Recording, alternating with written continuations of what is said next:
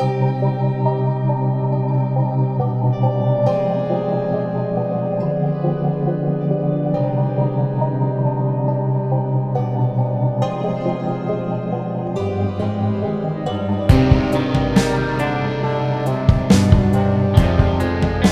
are listening to the Gehenna Gaming Podcast, where we explore traditional tabletop and live-action role-playing games through the lens of horror.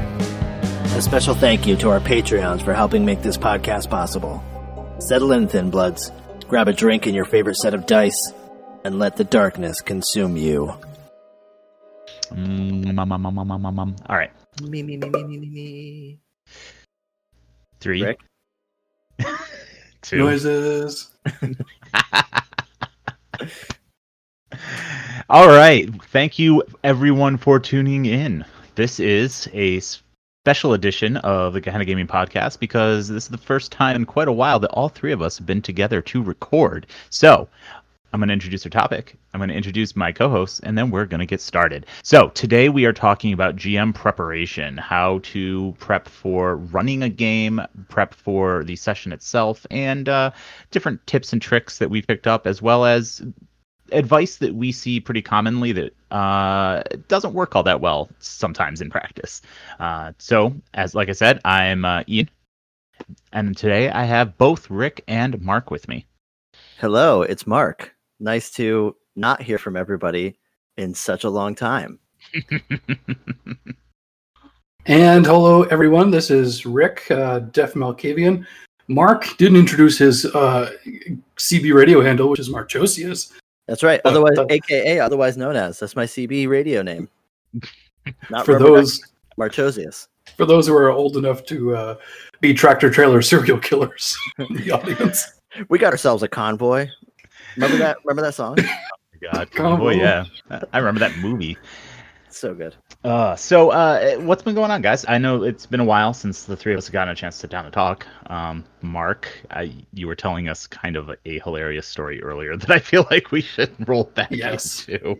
Yeah, so I am knee deep, I would say probably neck deep now at this point, in interviewing for day jobs. Since COVID, things have been obviously dire on that end. So now I'm just kind of doing the kissing frog situation. And apparently,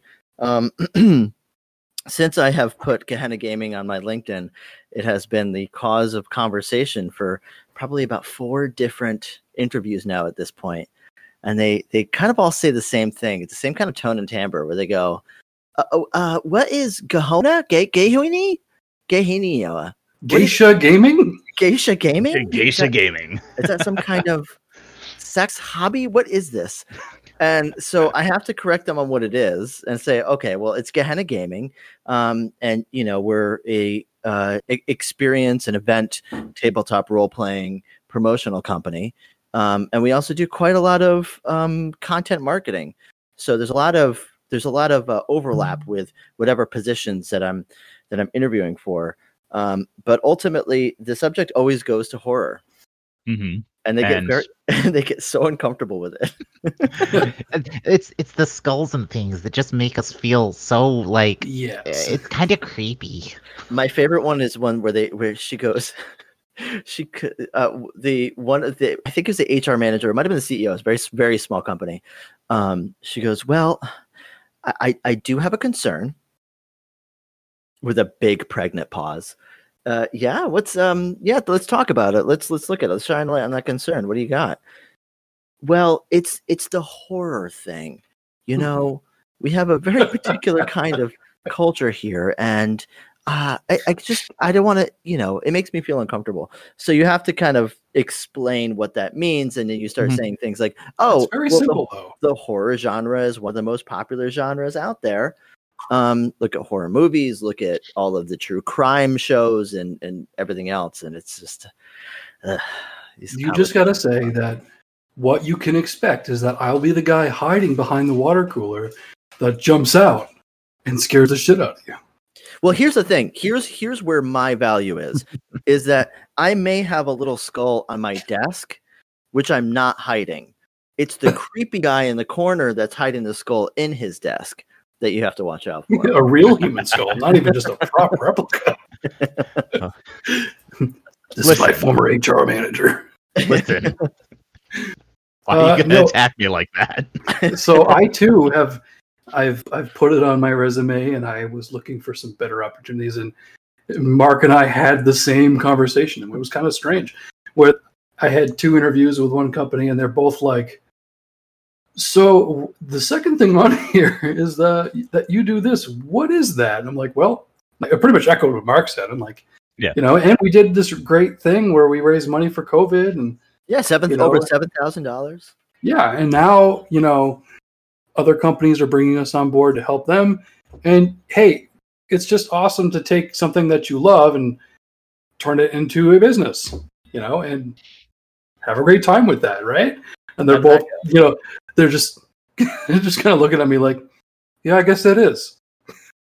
And well, I don't understand half the words you said, but I like the way you said them. Correct. They were like, so we just thought that you were going to be going into this field instead, and we were concerned that you wouldn't want to work here.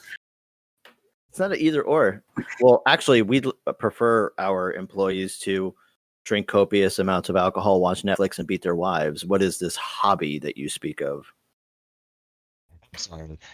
I don't know if our culture supports raising money for charity. Shots fired. Shots fired. So this go ahead. I was going to say, needless to say, the conversation sometimes can kind of go sour, but it makes me feel good talking about all of the great things that we've done over the past, even 6 months within this quarantine, within the pandemic. We have done some pretty amazing things, and it makes me think back and go, oh my God, what a point of pride I have. It's not just something that I put on my LinkedIn. It's a specific thing that I'm extremely proud of. So I got to say, thank you, boys. Thank you. It was cool because I had like 4 guys in the room with me being like, what's that? But then when I actually met the guy who was like the president of the company, he was like, yeah, that's really cool. Yeah. And he was like, all right, like that kind of goes hand in hand with what you're here for. So yeah, that's fine. That's what you want to hear, man. That's awesome. Yeah. But I mean, I put it right out there. I'm like, so you guys know I am a nerd, big geek. So tattooed on my forehead. The analog you can use is real that most people understand. You go, okay, Dungeons and Dragons, it's like that. And they go, okay. Satanic Panic. Yeah. Dark Castles? Is that what that is? Dark Mansion, Dark Dungeons. Yeah. If nobody knows what we're talking about, there was there's these things called Chick Tracts that were like these propaganda, Christian propaganda cartoons that were warning people against the evils of masturbation and being gay or whatever. And one of them was specifically tied to warning children of the dangers about playing Dungeons and Dragons and how it leads to Satanism. It does.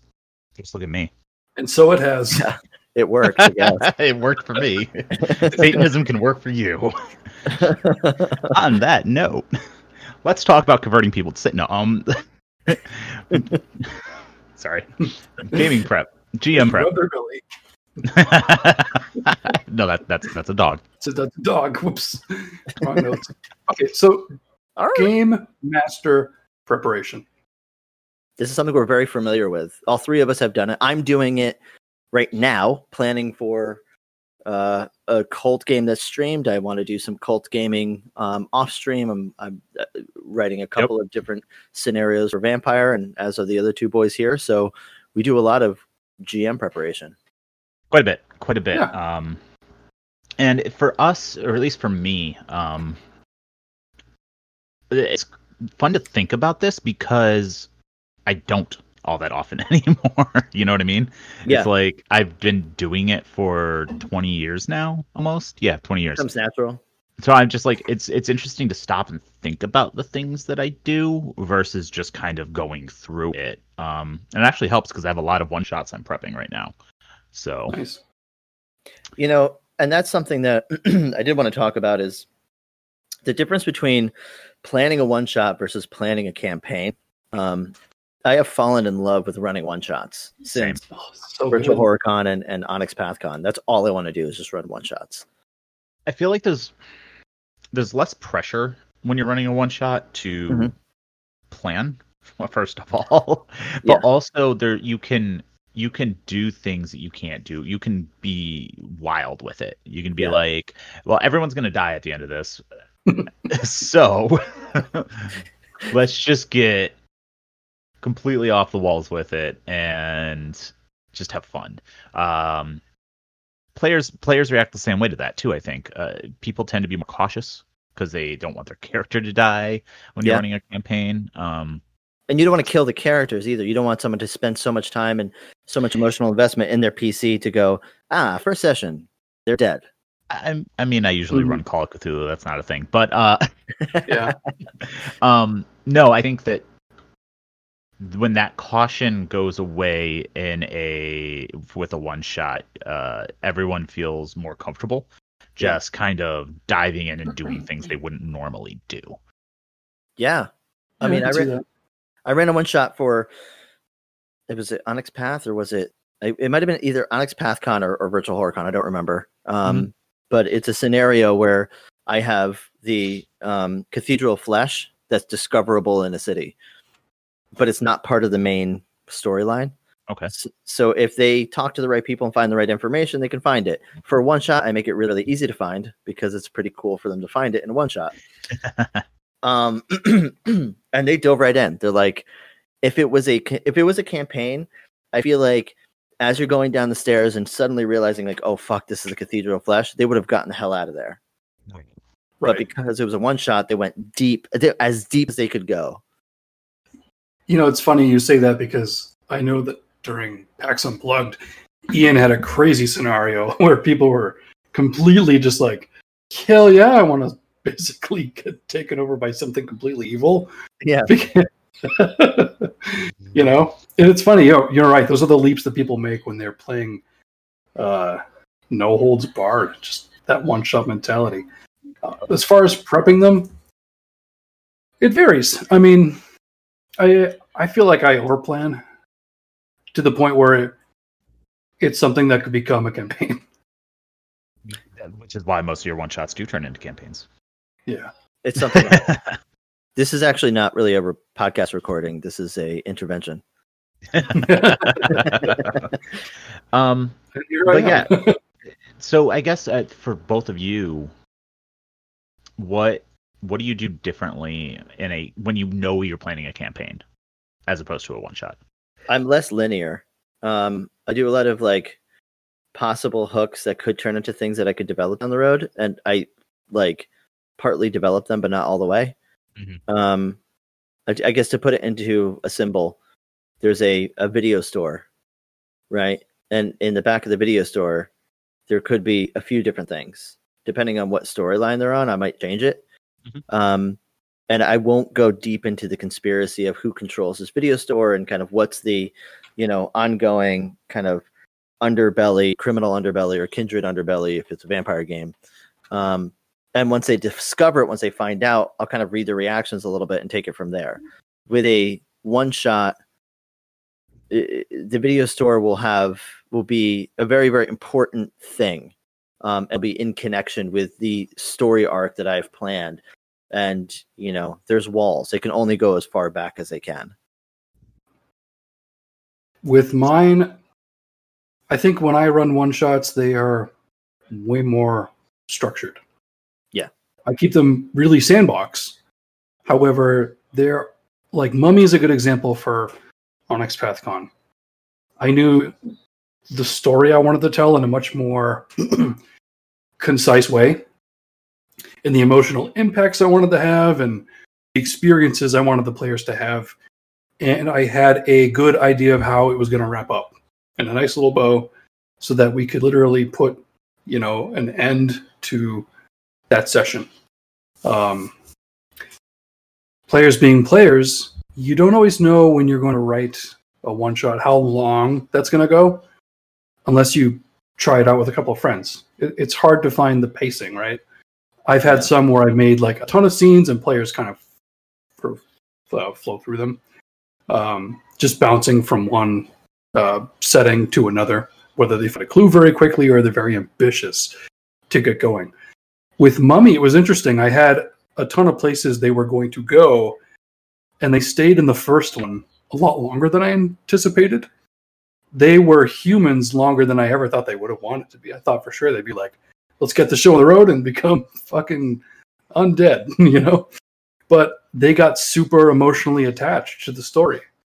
And there's no instance where you should rush that.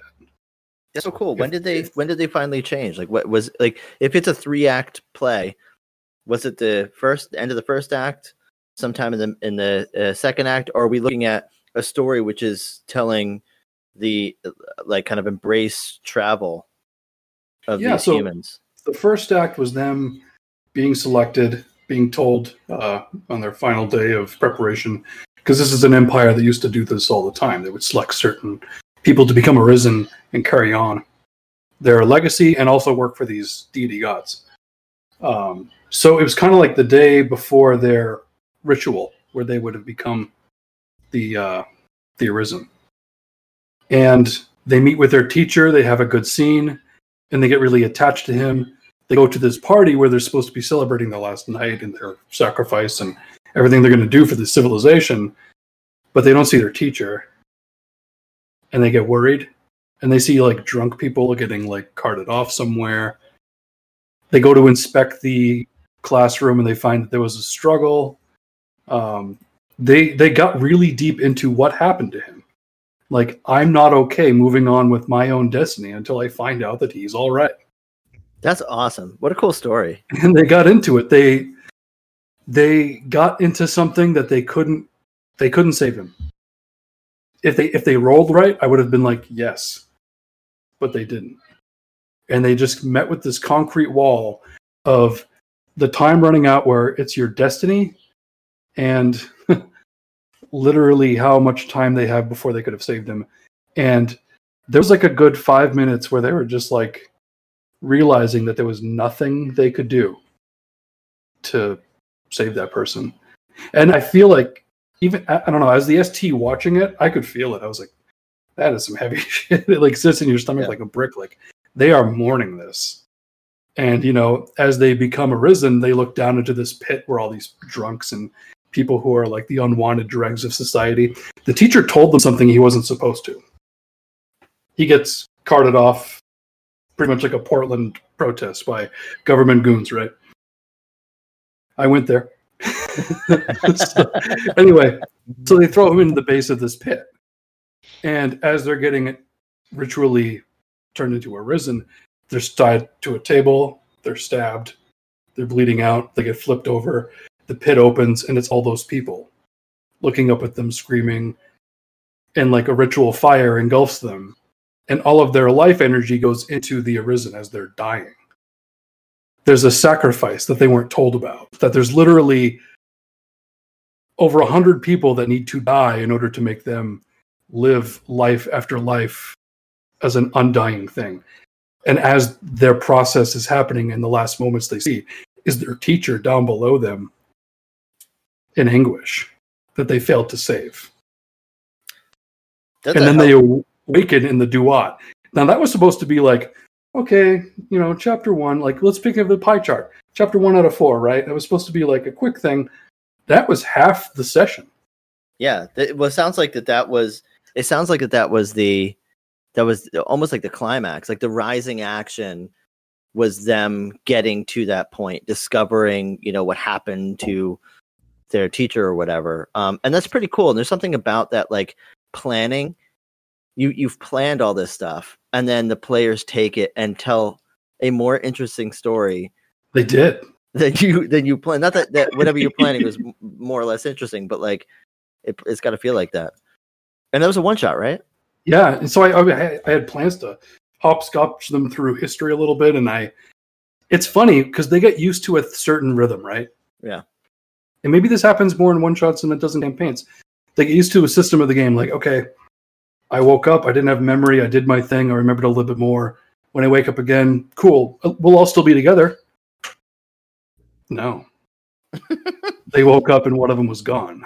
Yep. And they didn't have memory of him because someone manipulated it and didn't allow them to. So now it's like, do you have an enemy out there? Is someone missing? No one's missing. Meanwhile, this person wakes up and he's expecting cultists and his friends, and he's alone in a cave with a dead body and a note that basically like, ha ha.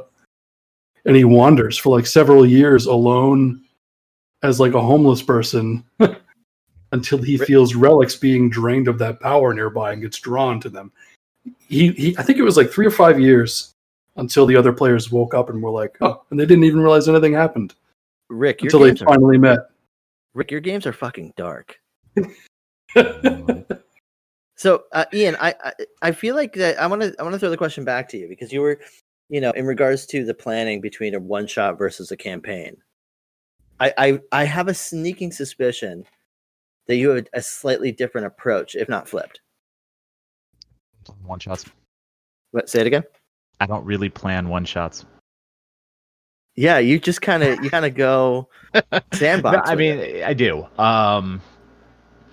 When I'm running them for convention, when I'm running it for a convention where I have a hard time limit, I make them a little more linear, and I plan points in time in order to maintain pacing. So I'll be like, okay, this is going to happen, and then 30 minutes in, this is going to happen regardless of where the players are, sort of stuff.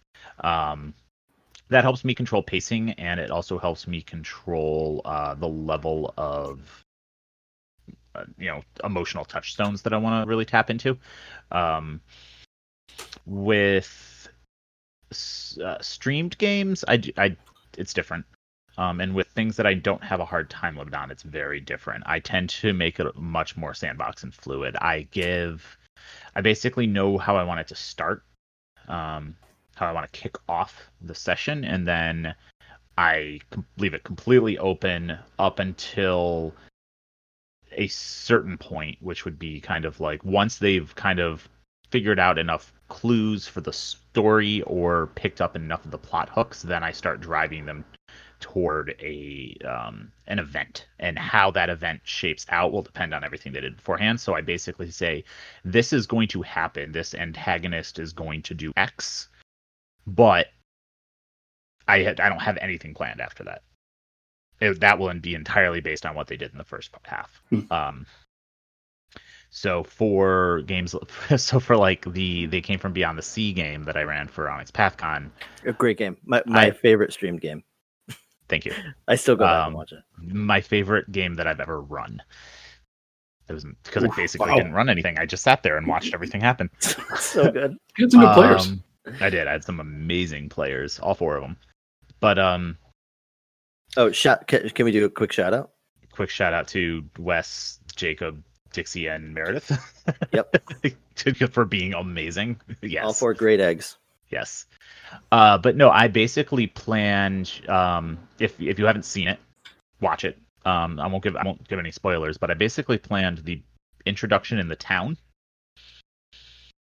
I did not plan the scene in the country store in any way, shape, or form because I had no idea how Wes was going to play his character. And as soon as he started, I went, I know what I'm doing with this. And that scene just birthed itself in my head as it unraveled. But I had a rough plan for the general tone that I wanted to maintain on the ship, which got completely shot out of the water because of the talent that I had. And then I had a general concept for how I wanted to reveal the monster and when. And that also got derailed. So it still presented everything in the same manner, but where in the story it happened changed dramatically, which is why it ended the way it ended. The battle with the creature was supposed to be a lot longer. There was supposed to be a lot more things going on with that just didn't happen because of timing and because of because of not wanting to cut the amazing role play ahead of it short. Yeah. But yeah, no, honestly, if I'm running one shot for a convention, it's very structured in that it's based on the time frame I have. If I'm not, I don't do much planning at all. I do significantly more planning for campaigns. See, I gotta say, there's something cool about that too, because with one shots, I worry that my players are not getting the sandbox experience of a regular campaign, the go anywhere, do anything element of a one shot or of a ongoing campaign where like, oh, okay, we're just going to pick up. If we stop now, we're just going to pick up our next session. With a one shot, there has to kind of be, in my mind, there kind of has to be a beginning, a middle, and an end. Even if it is developed throughout the game, like your style, there has to be some kind of arc. There has to be some kind of, okay, rising action, climax, and then, the descent into, the finality of the game. Yeah, they're done. Yeah, and it's different based on what game you're playing too. Some of the games lend themselves to having a more free-form structure than others. Like when I first did the V5 game for Unplugged, I had it structured, but at the same time I had players who were like, I just want to this is terrifying, I just got to embrace it, I want to run the street, get out of here. And I'm like, okay, do it. And he was like, wait, you're going to let me do that? I'm like, I'm here to let you do whatever you want, and it worked because I had other places in my mind that I could have easily set this, that I've run before. So it's like, all right, I can put you through a city. That's cool. I find Cthulhu to be, like, when I ran it, I was still kind of terrified because I had never run it before. Yeah. But the great thing about Cthulhu is that you want your players to feel that way. Yeah, exactly. So I'm just like, something needs to be picked up here, or some tension needs to happen, or they need to find something weird. Well, shit, that would happen anyway. I'm also a big fan of especially for conventions, if you're running multiple sessions, and I think I aped this a little bit from Dan, who that's just his bread and butter. He'll have a scenario and we'll kind of track between players what choices they make. And he has a whole scenario based around that idea. But what I like to do is I'll take a setting and have, one group goes in and they can go to wherever they want, but pay attention to where they go to. And then with the next group, the next 4 people that come in, they can go wherever they want as well. And I like to get excited about how deep or how far, or, if they only inch the edge of the damned city in the Matthew Dawkins scenario that he wrote, The Summit, which I ran for Virtual HorrorCon. I had a group that only got past the bridge, and that was about it. And then I had but it was really interesting, and was interesting because it was character driven by the players.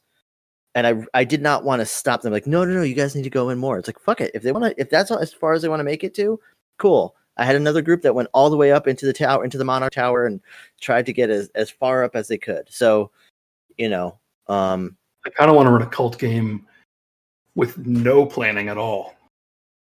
Yeah, I think that cult would definitely be a good setting to do that with. Yeah. Not even a hair. I want the player character sheets in front of me, and then I just want to go. Yeah. Put down an NPC, one relation. You get your archetype, and then you basically plan it like Vampire, right? You have a city. Now go. Yeah. You mentioned Call of Cthulhu and being terrified of running that because you never run it. The best Call of Cthulhu game I've ever run had 5 minutes of prep time. Nice. So maybe that's just how people need to run Call of Cthulhu accounts. It's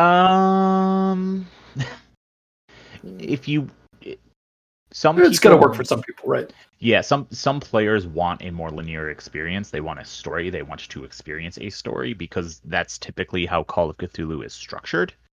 It scares the hell out of me though to run it with no plan. Yeah, I was nervous.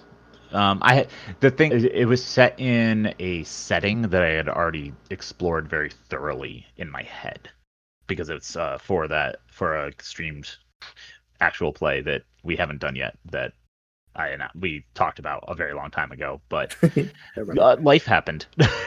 I think COVID happened, actually. Very much so. It was supposed to start in March. Yeah, that was before the plague.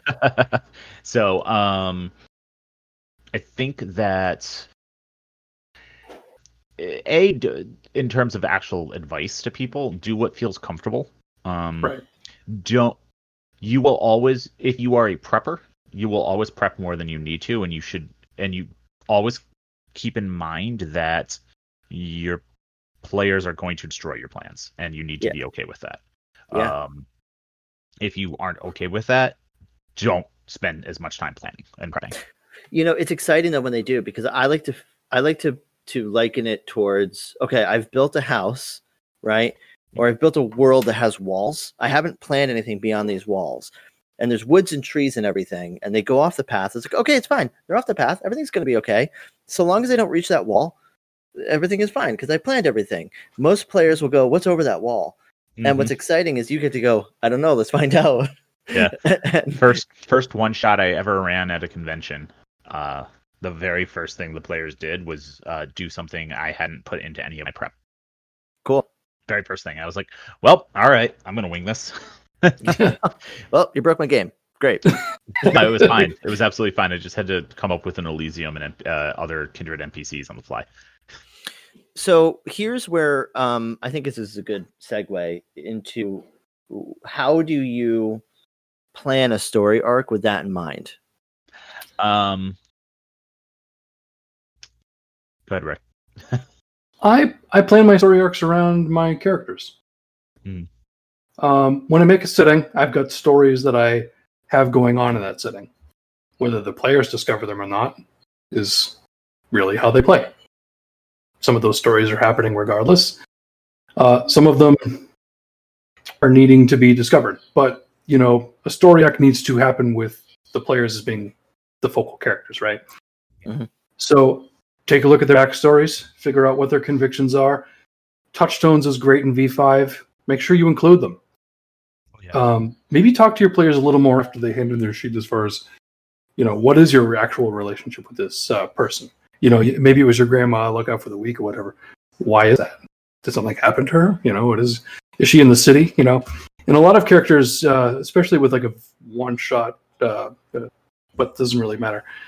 Story arcs, a lot of people like pencil whip Sire and leave it out, when that's actually a huge important thing to a kindred, right? Yeah. It can even kind of pepper how other people look at you and react to you, whether that's a positive thing or a negative thing. So I'd say really just distill who your players are. Think about what they want, where they want to go, what they want to experience, what's their play style. It's not even just like about who their character is, it's who's that player. What are they looking for and what are they looking to get out of this game? And how can I make it about them in a way that they're going to be really happy with that direction? Maybe they're going to be the victim of dice and their tail's not going to go the way they expected, but how do you get them to enjoy that regardless? Mm-hmm. If they're going to fall, make it a great fall. Don't let them go out on They're expecting to have this like grand hero's journey, and then it becomes just a parade of horrible choices, and that in itself becomes kind of its own organic arc. As long as it's unforgettable, right? Ideally, that's what people want. Planning the story arc around the player characters is this is not to naysay it. I think that's good advice, but it's very much a World of Darkness, Dungeons and Dragons to an extent, but it's kind of that style of game approach. I know a lot of Call of Cthulhu keepers who would disagree with that idea because your players are expected to die in Call of Cthulhu. They're seen as like nothing, right? Yeah, they're disposable. In the scope and scale, I personally, I like to balance it. But most of the time I run Call of Cthulhu, I base it around the story, and then I work in bits and pieces of the player characters. Things that won't be weird if that player character dies. But I think overall that basically you can do it both ways. You can base your story arc around the player characters, or you can base it around a story that the player characters are just dumped into. But embrace that and make sure your players are on board with it ahead of time. Don't try to hedge it both ways. It gets weird. Yeah, because then you're trying to retrofit, and it doesn't really quite fit all the way. I would almost challenge it altogether and say, why even have a story arc? Because this is a different kind of storytelling. Mm-hmm. And I think that there's a certain sense of organic mini arcs that will happen. I think that people will play out a little bit of a self-fulfilled story arc themselves. But even just like, even the experience of sitting in a dungeon, locked up, chained to the wall after getting caught stealing from that king that they really should not have tried to steal from because you wanted him to go to a completely different area of the map. And that session entirely takes place in the dungeon. There's no killing of monsters. There's just arguments between friends that are locked up. Mm-hmm. Tend to sometimes be the most enjoyable. Oh, yeah. Yeah. Yeah. You don't need a story arc for that. No, absolutely not. I think... You see consequences. It's like in-character banter that really builds the flavor and dynamic between those people. It is. It's building player character relationships. It's slice of life in some cases. That came from Beneath the Sea game. The reason that I completely threw half my planning out the window was because there was so much character depth and growth happening through slice of life conversation for over an hour of the game. That I was just like, this is better and more important, and this is what they're having fun doing and is entertaining to the people watching. I can give a really good example, actually, of something that we have seen at the at our home game, in our Vampire the Masquerade game, Providence. Yeah. Mm-hmm. There was a situation where one of our players did not write down experience expenditure for the Haven, where he wanted to have like extra bit of space or I don't remember specifically what it was that he wanted to include in the White Rabbit, but he didn't write it down on the sheet. So you're like, well, you didn't write it down, so it just didn't happen. And he became very concerned with it in the middle of the game, and it got to be a point where we were all kind of treating it as if his character, who owns the bar, was actually kvetching over the fact that he cannot find bottles of Vitae, which he ordered long ago. And it was like a good half hour, 45 minutes, where we're all like cross tabletop arguing over it. That was amazing. Yep. That was amazing. That's hilarious. It had nothing to do with story. It wasn't planned. It had everything to do with like, oops, I didn't write it down. And and that's a pretty memorable experience from my end anyways. I loved that moment. That was a good one. I think this segues a little bit into another topic we wanted to talk about. So it's timing, but the best way to, as the storyteller, as the game master, to guide a story arc, regardless of if you've planned it or if it's being improvised or if it's being character driven, is to have strong NPCs that you can use to guide the action rather than kind of railroading. If your NPCs can fit naturally into it because the characters are engaged by them and feel strongly about them, or because you forge them as very integral to the things that the players have done so far, that can help control the story arc. But I think NPC development by itself could be an entire episode of the podcast. We did an hour-long conversation about it for Onyx PathCon, Virtual Horror. Yeah. I was on that one. Yeah, I know, so was I. That I think, at least from my point of view, I spend more time on developing my NPCs typically than I do like the plot of the game. Yeah. NPCs make plot. Mm-hmm. Exactly. Yeah. Yeah, the story will come up from that. You know, you have a character that an NPC that's got a motivation one way or the other. There's something that they want. Or they have backstory, a reason for them to be in said setting. And then all of a sudden it's like, oh, well, they're like a puzzle that fits really nicely into this, into the setting, into the arc. I obsess over with NPCs. I obsess over like how they are, like mannerisms and stuff. This is happening more and more, and I think it's becoming an unhealthy obsession. Voices and mannerisms, but also that helps to like, why is it that they have this specific thing about them? Why do they walk this way? Why do they talk like that? Yeah. Where are they from? Are they from the South, or are they from or do they have parents? That kind of stuff.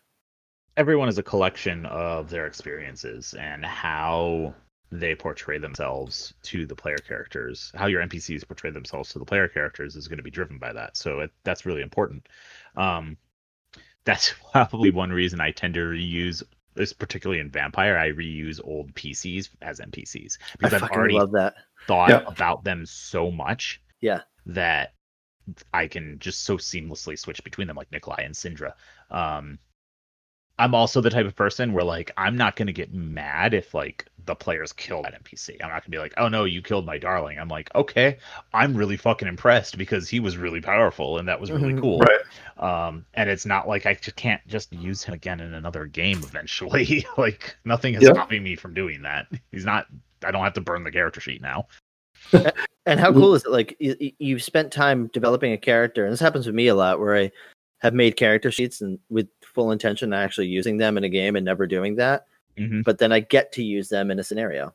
Exactly. Yeah. I mean, I took one of my first player groups for this setting I'm doing. I've had, I think, 2 or 3 different groups now playing. Some of his actions became so dark and questionable that he is now a villain in my current campaign. He's not playing anymore, but he's a villain there. He's a Sabbat leader, and it makes perfect sense. So, I mean, it fits so well, and I think it's a great way to honor the player characters that have been given to you. These people are giving characters to your story, your narrative, and when they're done playing, as long as it's cool with them, ask them. They're usually more than thrilled to have a piece of what they've created still out there living in the world, That gave me goosebumps. That's so cool that you do that. That's a good question, because personally I don't reuse other people's player characters. I don't either, and I don't know why. I don't, because it's partially influenced from players I know who wouldn't want me to, who wouldn't want anyone to. Without permission. So it's kind of like one of those catch-22 things where, like, if I know like I couldn't, like, this player would be annoyed if I did it, I just don't do it for anyone. I just set a blanket rule for myself. This guy was thrilled. Yeah, it's because I know who you're talking about. It's perfectly acceptable. Like, that's fine. Perfectly fine. Well, if it's a streamed game, or if it's something that's going to be published or pushed out to the world, that's one thing. But if it's just like a regular game, I don't know. Maybe I should ask permission to do that. I have never done that. I think it's genius. And I think it's a really cool way, because then you can talk to that person who played in one game or a few games with you, and they're no longer playing with you, and say, hey, by the way, your NPC is still working at that place over there, still doing shit and still causing trouble, by the way. Like, your character still lives on. For me, it would also depend. Like, for example, if it was one of my characters, I would want someone to ask, because there's 1 or 2 I wouldn't want people to use. Like, Rick, you've used Graham. Actually, I haven't. And how dare you? You were going to, but you asked me to. I was going to have you play him. Yeah, you were going to have me play him for one of your games, and I was fine with that, especially because you were going to have me play him. But like him, I was like, yeah, I'm fine. You played in a game with him, so you understood how I structured him, but also, like, he was a character where, yes, I'm very attached to him, but I'm like, he's designed in a way where he's very unique as a Tremere. Yeah. So I like you wanting to use him is like, makes me feel good, because I'm like, sweet, you like him. But I have other characters where, like, the way I've designed them, they have so many secrets and stuff. Like, I wouldn't want to reveal those in case I potentially play them again. Right. Like Syndra or Nikolai, I would be like, well, Rick, you could use Syndra, but because I designed him for a game you were running. But like, I'd be like, there's a lot of nuance to them, and I don't want Yep. it. Like, you can base a character. I would be like, you can base an NPC on them, but I prefer you didn't use them. Sort of situation. You lived in those shoes for too long for anyone to really do it justice. You know what I mean? Yeah, to a degree. Yeah. Yeah, degree, that's how I would feel. I mean, even Graham, he'd be kind of like a one and done NPC unless you cameoed again. And I feel the same way now with Chandri, with Mark, where I can't have her back unless Mark's playing. You know, yeah. I gotta say, I'm like, I don't understand that feeling at all. But then you mentioned Shanti, and I'm like, oh yeah, no one's allowed to play her. Yeah, right. Yeah, it'd be like it would be like specifically Nikolai for me. I'd be like, no, or Shannon, who I played in the V5 game at Onyx PathCon. So that's a character that's very dear to me. So I used to listen to a podcast called Harmontown, which is no longer RIP Harmontown. And they had an ongoing Dungeons and Dragons campaign, which they ended up having guest players. Did that get turned into an animated series? Yeah. I never watched it. Just because I was more into the podcast than anything else. I heard it was. I mean, it's basically. I'm sure it's great. I don't know. I mean, it's a great group of people. You didn't watch it. I didn't watch it, but they would have these like guest celebrities that would come on and just talk shit on a podcast, and then the last 25 minutes or 20 minutes of the podcast, they would play Dungeons and Dragons, and they would play one character. And there was I think it would belong to somebody else who was a kind of semi-regular person. It's like, okay, well, they're not on. You could play, this person's character. And I think was it Kumail Nanjiani that like started cutting off their fingers and like carving messages into their skin for that person who was definitely going to play the next time. And there's something about that whole like you're kind of defacing the character, but it's really funny. So I give you full permission to deface any of my characters that you come across, except Shanti. Except Shanti, I will kill you. So on these other topics that we are trying to cover tonight for GM preparation, tools. What kind of documents, structures, maybe even city mapping? I know, Mark, I think you initially introduced me to relationship mapping with, was it Cozy? Kumu.io. Yes, which I took and went crazy with, and I think that's what really helped me get my session in my city set going so well. Yeah, because I was able to really think about and put in perspective like some of the relationships with the NPCs that I maybe have not thought about before. I think continuing to use it and update it with changes would be way too much of a hassle for me. But I think when it comes to starting a session, starting a setting of any kind, it's super helpful. Yeah, and I like Kumu because it's like these little nodes that are floating around. You can connect the nodes together, and you can have a location versus a person. And someone even mapped LA by night and have created a whole framework on werewolves versus kindred versus humans and everything else. And it can get really, really complicated. But what I like about it, if you keep it semi-linear, or at least not as overcomplicated, and just kind of have people and places and maybe important things, like a legendary weapon or something that is located somewhere, that kind of stuff.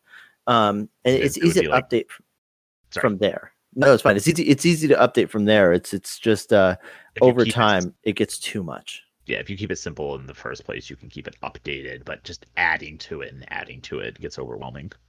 It's interesting. So I'm going to ignore one-shots here. Talk about persistent campaigns. Okay. I definitely map. I pull up maps of the area. I find like neighborhood maps and I print them. I get, especially for in-person games, obviously. I've only run one-shots really online. That was a self-realization. Sorry. Other than like the one session of our Providence game that we did that we should probably go back to at some point. Anyway, I miss Providence. Me too. Mapping. I do a lot of mapping because I like to. Geo-mapping. Yes, geomapping. Well, even I do blueprints for buildings. Like there's in Providence, the White Rabbit. I have a full blueprint for the entire club. Right. I actually really like battle maps. That's one of my favorite parts of D&D. Seeing terrain, especially when the GM lets me utilize the terrain. Right. Because I tend to play rogues and rangers and people who have high athletics and dexterity. So I like to be able to be like, well, I'm going to climb a tree and then leap off the tree onto the ogre's head. I get a damage bonus. That's reality, sort of stuff. Versus, it's actually me pulling down power line wires in your game. Yeah, I mean, it's always useful, especially in a combat scene, which there's not a ton of in Vampire, depending on how you're running it, to be able to see the scene in front of you. Like when you were fighting in an alley, and I was like, well, there is a sewer grate, and there's a 90-degree turn in the alley, and someone's trying to drive a car down it. Like, this is getting awkward.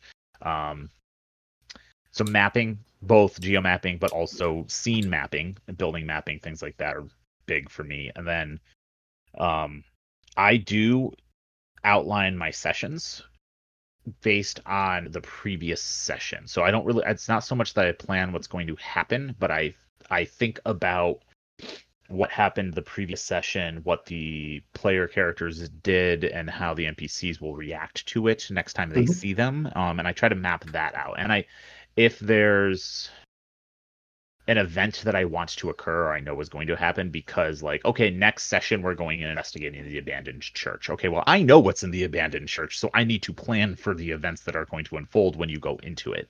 Versus, well, it's kind of open-ended. We're at the club, we're gonna go do our thing. I'm like, okay, well, here's the NPCs, here's some potential plot hooks to continue them moving towards the story arc. They may or may not discover them. I just kind of outline all that. It's usually one page. I print it. I have it in front of me while I'm doing things. I keep it with like my binder full of NPC sheets and stuff like that. Those are the two big things that I use for prep tool-wise. I actually kind of abandoned the relationship mapping in V5. I don't know if you guys noticed the last couple sessions of Providence, we did not update the relationship map. We didn't look at the relationship map. It also hasn't changed much across those sessions. So that's a hard one for that system for V5 is the relationship map. I mean, even I think it's a great tool for the GM. I don't. I think it's a great tool for the players. Yeah. I don't find it particularly useful as the GM. Go ahead. So for me, it's like if the players want to keep it up to date, awesome. I'm not going to worry about it. And I think most players would err on the side of not updating it, to be honest, not out of disinterest or not liking it, but I think out of being distracted by the game. Yeah. I mean, I'm a big fan of Google and all of the Google Docs suite, the entire thing. I mean, I will use Google Maps, my maps to create my own little map if it's in a modern setting. I even like to use Google Maps if it's a not so modern setting, because you can find areas of the world that are like deserts or like jungles or anything. I write outlines. I like to write little intros and outros and speeches and kind of descriptions, or if somebody comes into a certain setting or into a certain building, I'll have like a little thing that I say. So I'll kind of write that down.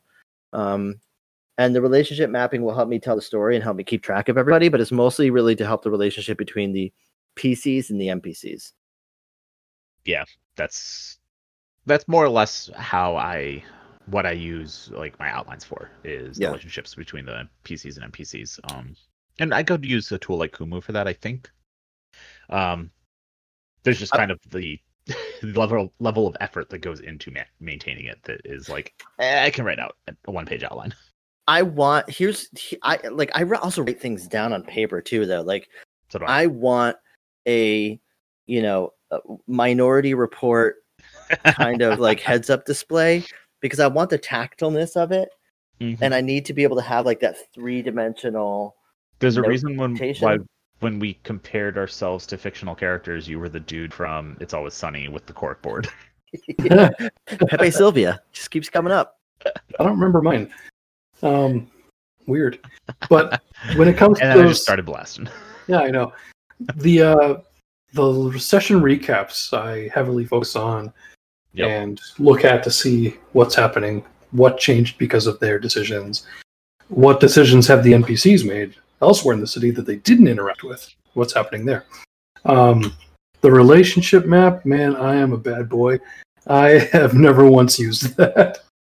Shame. For V5. My players have, and that's cool. Yeah. And I should You've honestly... used it as a player. Yeah, and I should encourage them to do it more often. And when you've asked me about it as a player, I was like, oh, this is great. I like introspectively thinking about how I like being asked the question, because you don't always ask yourself that question as a player. One thing I think, and we're harping a lot on the relationship map, which makes this very vampire focused, but the one thing that I think the relationship map is good at is that decompression at the end of a session. Because it lets you be a little introspective and think about how you engaged with everyone, and how everyone engaged with you, and how your character reacts to that. And maybe some people find that stressful, but to me that's very relaxing, especially if I'm wound up at the end of a session, because I can just kind of be like, oh yeah, I was being a giant asshole. Well, my character would. Okay. And it's like, now I'm noting that my character is being a giant asshole. Yeah. And there are not only consequences of that, but it's like, then you could start thinking of like, well, why was my character being such an asshole? Exactly. Which is really cool. And I also like to think about, because I've been playing vampire since I was like 14 or 15 years old. Yeah. I like to think about high school kids that are playing with actual fucking cork boards. Ooh. You know what I mean? Or like with, they're probably not. And maybe I'm old. Not today. Oh, but when you and I started playing, we would have used actual cork boards. Today they're using fucking... Google has a digital corkboard. Oh, they do? It's called a Jamboard. I need that. I discovered it on Saturday when I was invited to play in a 10 Candles game, because we used it. And it's Google? Is this like part of Google Classroom? I'll send you a link, and we'll put it in the show notes since we're talking about it. Yes, please, because I like Miro, and Miro's really fun. Miro's super useful, and it would be a fantastic tool for this kind of thing. Because it's Miro basically is that. Great. I actually really love Miro. Sorry, I'm gonna look for Jamboard, so you guys talk about the next topic. Yes, guiding campaigns during the session. The idea behind keeping things on track. You have the very typical moment that a lot of GMs and a lot of players have been in, where all the players are sitting in front of a door and testing the hell out of it, testing it for traps, testing it for spells or for any kind of oogie boogies that might be on the other side. Listening, is there any? If we walk through this door, is bad shit going to happen? And you have to try to get your players to walk through that goddamn door. How do you guide the campaign through the session? How do you keep things moving? You want the snarky answer or the serious answer? I want the snarky one. I don't. I let the players do it. You let them sit at the door. If they're completely missing everything, I will throw them a bone. I will literally have an NPC trip over in front of them and drop a sticky note with a address on it. But typically, no, I'll let them fumble. I think you have to be good at gauging how the mood of your players, and you have to read room. If they're obviously getting frustrated and feel like they're not getting anywhere, you need to push it along. You need to give them something. Yeah. You have to open up that door. Older versions of Vampire had a great tool for this, which was the Merit Common Sense. Mm-hmm. It's literally, and then you also have premonitions with Auspex. Great tools for driving a narrative, because you can just make things happen. But especially in Call of Cthulhu, I tend to give them, if they're stuck on something and can't figure out what the next plot hook is, I will introduce a new plot and let them come back to it if it's important, or just move the game in a different direction. Makes sense. I mean, I don't find myself in those scenarios too often, but when they happen, sometimes they do nothing, I do nothing. You can make this as awkward as you want all day long. I've seen it actually. I've been in a game where you have been in that stalemate, that Mexican standoff of I'm not going to do anything. It actually happened in Call of Cthulhu where they were dealing with an NPC who was clearly insane, and they were asking questions, and like every now and then the question would just be completely ignored. And that made it even like creepier for them, you know? Mm-hmm. That's always a good one too. Like just having NPCs blatantly ignore you and then not acknowledge it, and then you get angry about it, and the NPCs is just like, why are you getting mad? What's wrong with you, bro? Why are you getting mad, bro? I don't like the energy you're throwing at me right now. But I started off as snarky, but honestly, that's how I approach it. I'm just like, if they don't figure it out, I run a game I run the game I would want to play in, typically. Yeah. And I don't like having things handed to me. So I would rather so annoying. Yeah. I would rather have the GM change direction and just give us something new to do while we sleep on it than hand us a clue. And there are ways to hand clues though that don't seem obvious. You know what I mean? Like, what's that? Text message. What do you mean? Like, I'll have them get a text from another NPC. Yeah. Or like in a setting that doesn't have cell phones. Then it's like then it's an omen. Yeah. Yeah. Premonition, an omen, ravings of a oracle.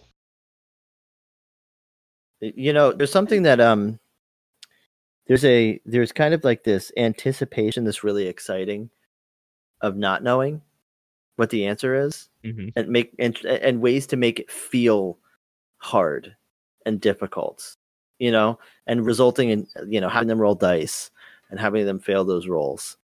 But then, you know, I can't get through this door. Like, no, you can definitely get through it. You just got to find the right way to get through it. Yeah, maybe the approach you were trying before wasn't working. Right. Think about it. And I'll always that's actually one tactic. I will always let them make an intelligence check or a wisdom check or something like that, so I can to see if their character figures it out if the player can't. The player doesn't know, but the character does. Yeah, that happens a lot. You know, we always try to drill it into players' heads, especially new ones, that like you as the player have knowledge your character doesn't. But that is sometimes reversed. I think, okay, here's a thing that was presented in session 1 and we're in session 13, and you, the player, didn't write it down and don't remember. But if your character gets a decent success on a skill check for memory or intelligence or something like that, I'll give you a hint. It works. Right. Makes sense. It's cool. It kind of puts that rift between the character and the player too, which is interesting. It's sort of like the ego and the id looks at each other. You know, the two Spider-Man meme kind of pointing at each other. Exactly. I love that. So what is some advice that you hear that's pretty common that really doesn't just work very well when you're doing these games? I've got a good one. It annoys me endlessly when I read in so many different core books telling your players to role play it out or take a moment to role play amongst yourselves. That shit is not good. Everyone sits there and stares at each other. Yes, it they never literally works. They're like, so hi. I mean, if you have people who have embraced that ethos, it works because they will guide it. But like, if you have a group of people like who are socially awkward nerds, like most are TTRPG players, or especially if they don't know the game. Yeah, like, people who are like never played Vampire before, they're like, first time role players even. Yeah, I hate that. Like, let them role play for a while to set the to get to know each other. I'm like, nah, introduce your characters, and then I'm gonna throw you into the shit. Yeah, I've seen so many GMs do that as like it's a good way to go. Oh, okay, I got to go to the bathroom, or I'm gonna go outside and smoke a cigarette or whatever. You guys role play amongst yourselves if you're trying to plan something big. But at the same time, I've seen other people do it like, oh well, I don't want them to leave the inn yet, so I'll keep them here by telling them they can role play amongst themselves. Yeah, no. Yeah, I don't like that. No. If you've got to run to use the bathroom and stuff, and they're already in the middle of a conversation, just tell them to keep going and catch you up when you come back. Like, right. There's one thing that I think here is the thing, because I was racking my brain trying to think of something. The GM needs to be prepared for everything. I've heard that advice given to people a lot. You can't be prepared for everything. No, prepare for nothing. Take an improv class. Yeah. Like, learn to react. Or hold your reactions, like withhold a facial expression. Ooh, going, that's hard. I don't know what to do. You're a GM. Take some poker lessons. Yeah, right. Yes. What do they call it? The face? Yeah. Poker face? Poker face, yeah. I think, let your players control the direction of the game and react to what the players are doing as this world and as the setting. Don't try to push the players in a specific direction. Even in a one-shot. It doesn't work. And your players will have more fun. I find myself smiling a lot through the entire game. I always, that. I'm always in there just fucking smirking. Yeah, and then like when they ask me something that's really serious, typically I'm still smiling because I know something really fucked up is going to happen. But because I'm already smiling, they're like, "Oh, I don't know." Yeah, they don't know how to react. Yeah, that can be fun with the tension too. Yeah, and you kind of have to yes and everybody. I mean, we're all playing a game of pretend, and yes anding is kind of part of improvisation. So you just have to kind of, you as a GM also have to yes and your players as much as they have to yes and each other. So it's sort of.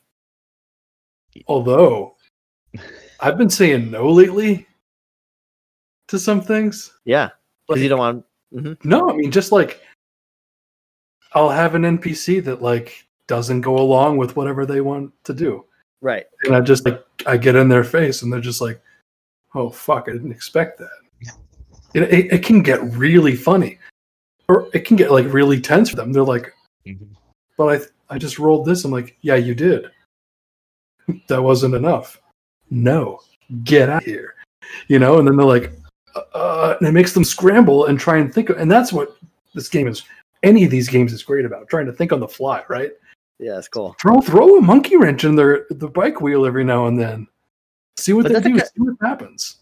That's kind of a yes anding in its own way, right? It's sort of like I'm in the store and it's like you're going to let me walk out with this candy bar and I'm not going to pay any money at all. I'm going to be as convincing as I can be. Roll, and you're like, this is one old get man the fuck out of here, kid. Who got shoplifters for years and he's sick of it and he's they get off my lawn. I got a shotgun now. Yep. Yeah, you want to play that game? Okay. One thing you mentioned though, which is interesting, is I rolled this many success, and it's like there's a, and this may even be like unsaid advice, but it's often like make the players feel good. Not in a horror game, not all the time, not always. Teach them that sometimes one of the things about horror is sometimes it doesn't matter how hard you try, you still fail, and you can there's a the card thing. Like there's a debate in D&D about whether or not a nat 20 is an automatic success or not. And they're like, well, and the argument is always something absurd, like, well, my character's going to jump to the moon and I rolled a nat 20, so it happens. And you can either take the yes, and you can't breathe in space, or or no, that's stupid. Nat 20s don't mean an automatic success. And your abilities as a character can only go as far. Yeah. It's a kind of an absurd argument if you think about it from that standpoint, but from the standpoint of a game like Call of Cthulhu or Vampire, you have a threshold. It's basically set, especially in Call of Cthulhu. Like you have a percentage. If you roll lower than that percentage, you succeed. But that doesn't necessarily mean that your action has the outcome you wanted it to have. Yeah, like a nat 20 can result in a pretty bad thing. Yeah, like, okay, I'm going to jump to the moon. All right, you roll nat 20. Yeah, you jump to the moon. You can't breathe in space. You suffocate and die. Right. Or like, I need to open up this steel reinforced door. I roll a nat 20 and I break something. So not only is this, now this door is just, you can't even open the door even if you did find the key, which is, by the way, underneath the mat that you're standing on. Yeah, you broke through it and you destroyed your body. Congrats. Yeah, you broke your hands now. Yeah, or you ripped the door off the hinges and now you can't put it back on, and now there's a guard patrol coming who can obviously tell that someone broke in. Right. I think it's good. That's good advice for like players who are acting like murder hobos. Yeah. Hey now. Yeah, I mean, I don't want to like talk bad about murder hobos, but like anybody who's going against the flow of a game. Yeah. Whatever that might be, you know, even someone who's like taking a very like pink mohawk Shadowrun game and trying to have it be like a romantic drama. It's like, all right, dude. There's certain ways that you can kind of make that failure nat 20 work to your benefit to kind of like give a receipt to that player. Yeah, definitely. There's a joke about the bard who seduces everything, and he's like, I'm gonna seduce the dragon, sleep with it, and it's like, cool. Right. By the way, it was a male dragon. Yeah. and now the player's like, it worked. I heard the best new description for a bard lately that I'd never heard of before. A discomancer. Is it called Discomancer? Yeah. It's so good. That's great. There was a topic we were talking about before we started recording that I want to circle back around to because it was good. With player advice, particularly with like for GM advice, how to talk to a player, basically how to let a player down, especially if it's like before a game has even started. You know, if someone's like, "Oh, hey, I want to play in your game," and you have a set group of players who role play a certain way, and you have a tone that you're going for, and this fifth wheel player doesn't play in the same style, and because you know them, that they're not going to enjoy that tone, and either they're not going to enjoy it or they're going to derail it for all the other players. How do you let that player down and give them something else? Because I think that's really what it is. Like, how do you say, sorry, this isn't the game for you? One way to do that is to give them something else. We actually have a GM, one of the other players in our Providence game, who did that. He literally started an entire new campaign, Chronicle, for Mage to accommodate a single player. And he is actually having more fun running that Chronicle than the original one that already ended than he was. That's great. So it was kind of like it worked out for both of them. I think that's one good way to do it. I think today's no is tomorrow's maybe. Yeah, I think that's the idea. It's like, no, but. Right. Yeah. No, but my next game is going to be this. We're going to approach it this way. I think you'll love it. Sort of or thing. I have someone who runs the exact kind of game that you're looking for. And honestly, dude, I think that you would have a much better time playing that game in his or her game than in my game. Right. My thing is, it's really hard, especially when you're good friends with someone. It's really hard to say no to them. It's really hard to let a friend down. And especially because when they just want to play, like they don't care what they're playing, they just want to play. Yeah. Right. And I think the best advice I can give in that situation is you need to set boundaries. You need to be able to say no to your friends. You need to be able to tell your friends, I'm sorry, but this isn't going to happen. Here is why. Let's figure out an alternative. Yeah. Yeah, I think it's my favorite way because I feel bad saying no to people in general in life. So, I know. Yeah. Mark, I borrow like $1,000. Yeah. Yes. See? Yeah. I did. But like, yeah, that's the thing. It's directing them away from your game instead of going, well, no, you can't. You definitely play it, but you're not going to have a good time. This person will do better. you're not shunning them from the table. You're pointing them in a direction that everyone will have more fun with, even if it's you running another game if you have the bandwidth for it. Or even giving them an opportunity to run the game themselves. Like, no, Yeah. I know exactly what game you want to play, and I want you to run it, and I want to play in that. Yeah, Yep, that's an option. Really good piece of advice, actually. Awesome. I think that wraps it, gentlemen. I think so too. I think this is a really good conversation. I hope it was helpful to our listeners to help get some GM advice as they're planning their games. I know that we have some listeners that are like seasoned veteran GMs, and some of this might be old hat to them, but there's quite a few newbies that don't really hear this kind of thing. I make a joke often that DMs notoriously hide their planning documents because they're never really planning. Why, dude? Why are you giving away my secrets? And that being said, if whether you're a new GM or an experienced GM, and you just want to talk to other game masters, game runners, storytellers, whatever you call yourself, hop onto our Discord. There's a great community of people like you at any skill level, at any entry level, and sometimes it's just great to run ideas by each other. Or, if you have a question about your preparation, what you could be doing better, what's something you might not have thought about, it's a great place to have that dialogue. So come nerd out with us, join the Discord. You can pretty much find us anywhere else, which we'll plug in a minute, but that's my 2 cents for getting you to sign up for the Discord. And if you have a player that you need to let down gently from a game you're planning on running, point them to our Discord, because I guarantee we have someone running a game that will fit their play style. Yeah, probably. Absolutely. And if you yourself as a GM are looking for kind of some more advice, maybe a little bit more one-on-one coaching or help to develop your game, or help to, kind of develop your setting, we do have a tier on our Patreon where you can get one or all three of us to kind of help you build out your world and develop your game with you. So go to patreon.com/Gehenna Gaming. There's a bunch of really cool people and there's a bunch of really cool tiers, but that's just one of the many, along with listening to these episodes earlier, about a day or two before we publish them. When we remember to. Because I think we forgot in the last two, but that's okay. Our Patreon still love us. What episode number is this? 14. Wow. Yeah.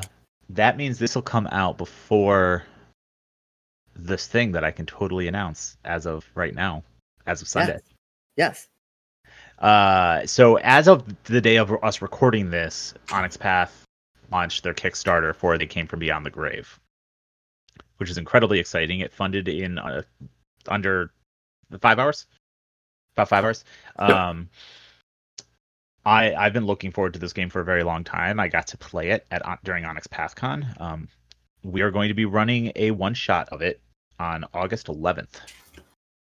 Ooh, August 11th on where? That's a good question, actually. Twitch. Ours or theirs? I don't know. Yes. So it's going to be either a twitch.tv/Gehenna Gaming or twitch.tv/ the Onyx Path, but it will be on both, because whichever one it's on, the other one will be hosting it. Yeah, so who's storytelling this one? That would be me, sir.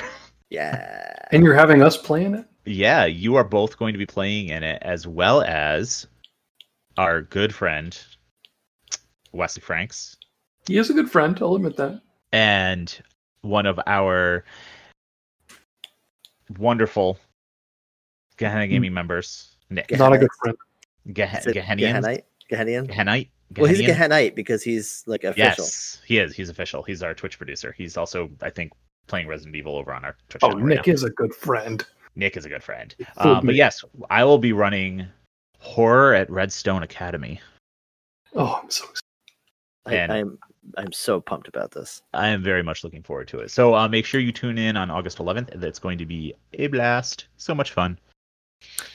Yeah, make sure to follow us on Twitch. Also buy teachers from us. Otherwise, we're not going to be making any money doing this. Yeah. Yes. Anything we have? There'll be a bunch of links in the show notes if you want to support us in any way. Buy a sticker, buy a T-shirt, Patreon, our Ko-fi, coffee, however it's pronounced. Ko-fi, I like that. Or jump over to Twitch and subscribe to us. All of those options are available to you. Or just send pictures of middle fingers to my Twitter account, Marchosius with 5s instead of S's. Follow Marchosius' OnlyFans. Join our Discord and just post a picture of you flipping us off. We will also take that as payment for our souls. It's true. It is true. We typically now and then we do some extra nice things for our Patreon members as well. We do. We include them in fun little games. Sometimes it's a campaign and all that stuff. So yeah, sign on to that, and sometimes we throw some sneaky tidbits your way because we love you. We do. So that said, thank you for listening to this episode of the Gehenna Gaming Podcast. We will be back in 1 week's time. Keep listening. Don't stop. Stay scared, America. Never scared. Stop listening. Never sleep. Stop scaring. Unintentional creepy laugh. I don't think I can do the creepy laugh. If you're really creepy, you don't laugh. I know that's unless true. It's like you a just kind child giggle. That's a good one. What would that sound like? That's creepier. So yeah, that's like my daughter telling me that the cemetery is a dead park. I love that. That wasn't creepy at all. Amazing. I live right next to a dead park. I used to live across the street from one. I grew up across the street from one. Very quiet Anyway, neighbors. I'm gonna turn the recording off now. Bye, everybody. Bye.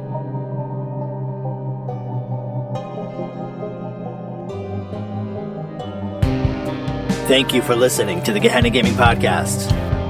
Your attention has been noted. You can find us online at GehennaGaming.com, on Twitter at Gehenna Gaming, Twitch.tv/Gehenna Gaming, and Patreon.com/Gehenna Gaming. And remember, immerse yourself in the genre.